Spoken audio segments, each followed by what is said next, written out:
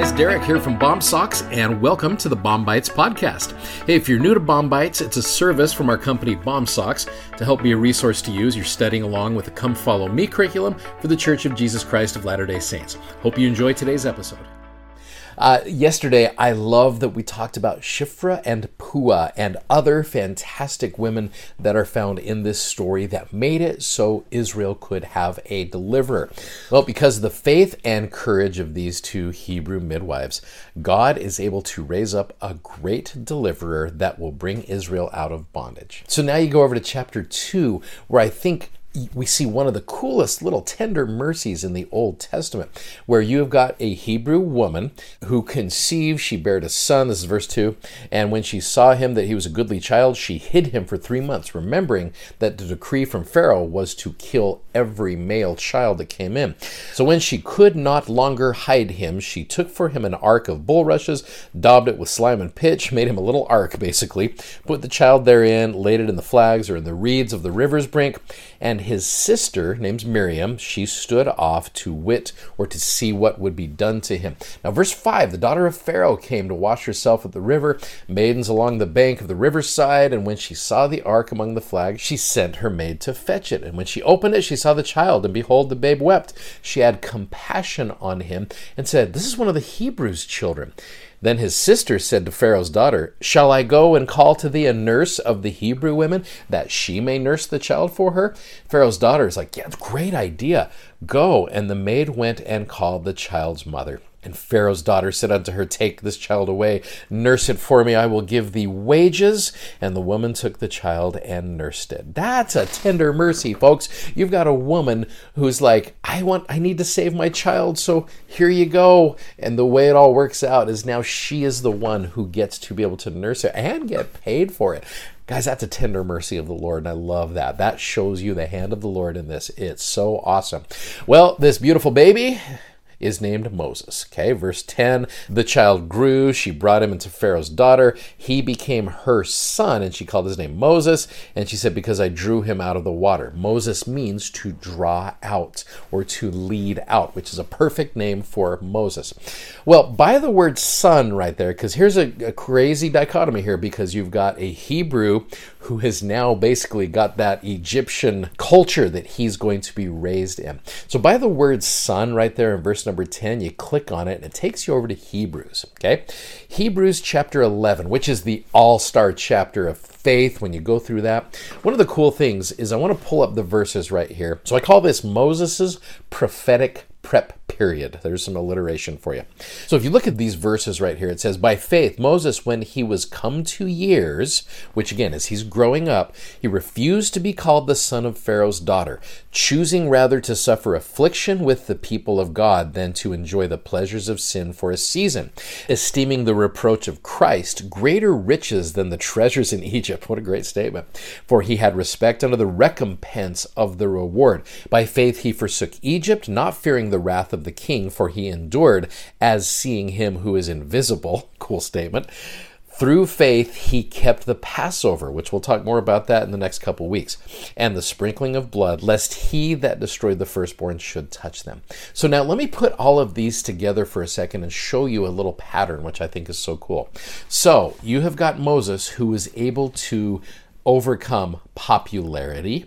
He was able to overcome pleasures. He was able to overcome possessions. He was able to overcome power, and he was able to overcome priorities, all right? And he was able to get all of those things in the proper perspective. So as you're looking at that, I think for anybody coming of age, whether it's a teenager, whether it's someone who's learning in their faith, I guess the question is, which one of these things that Moses gave up do you think is the hardest for us to give up in this world? The popularity, the pleasures, the possessions, the power, or the priorities? Well, I want to show you an example of a young 16-year-old girl. Her name is Olivia Moultrie.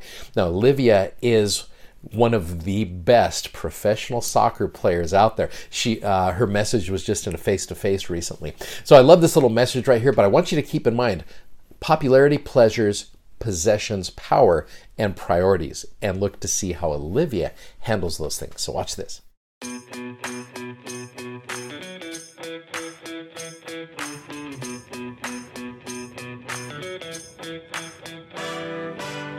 have to fall in love with the process of becoming great. I would say I have fallen in love with this process of getting better every single day, and now it's just like when I wake up and I'm excited to do that. My name is Olivia Moultrie. I'm 16 years old, and I'm a midfielder for the Portland Thorns in the National Women's Soccer League. And I'm the youngest player to play in the league. I've been a professional since I was 13 years old, but I made my debut this year at 15 years old. I had my first goal and my first assist at 15, which is the youngest in league history. When I first got here, people definitely didn't treat me exactly like just any one of their other teammates, because when I first got here, it was like, why is this 13-year-old here? The first thing I had to do was earn their respect, and once that happened, then it was just the journey to becoming teammates. So, most of the time I'm with the Thorns doing our team training, or if I'm not with the Thorns, I'll train with my dad and my sister here at our house. We were working on technical foot drills, accuracy, but I love being able to do it with my sister, that she'll come out and train with me. I'll wake up and eat breakfast or grab a snack and go out to train. There are definitely mornings where I wake up, I'm like, dang, I'm tired, it's early, but I always feel better after it's done, because I know I woke up and did that. And then lunch, second session of the day, whether that's soccer or, a strength training or something like that. And then it'll be dinner. And then, just hanging out with my family and finding time to do that. But also something I make sure to do before I go to bed is to read my scriptures, to make sure to look at the Come Follow Me, but just to make sure I find, a spiritual moment before I go to sleep is something I try to do every day as well. Setting goals has always been a very important part of my life. I think the way you achieve something big is you have to set the goals, so that's how you start, because how do you know what you want to accomplish if you don't write it down and say it? So, for me, like I said, I had to set the goal of, I want to be the best player in the world. And there are little goals that go along with that, but then it just comes into working every single day and just getting a little bit closer to the goal every single day, taking little steps. I'm working and I'm growing and putting myself in uncomfortable positions, getting better every single day, and that's just getting me closer. Every challenge can become an opportunity. A challenge isn't something that stops you, it's just something that allows you to grow and work harder. If you didn't have challenges, how do you grow as a person or as a player on the soccer field, My biggest spiritual goal is just continuing to use the platform I have and the position I'm in to just share the gospel with as many people as I can.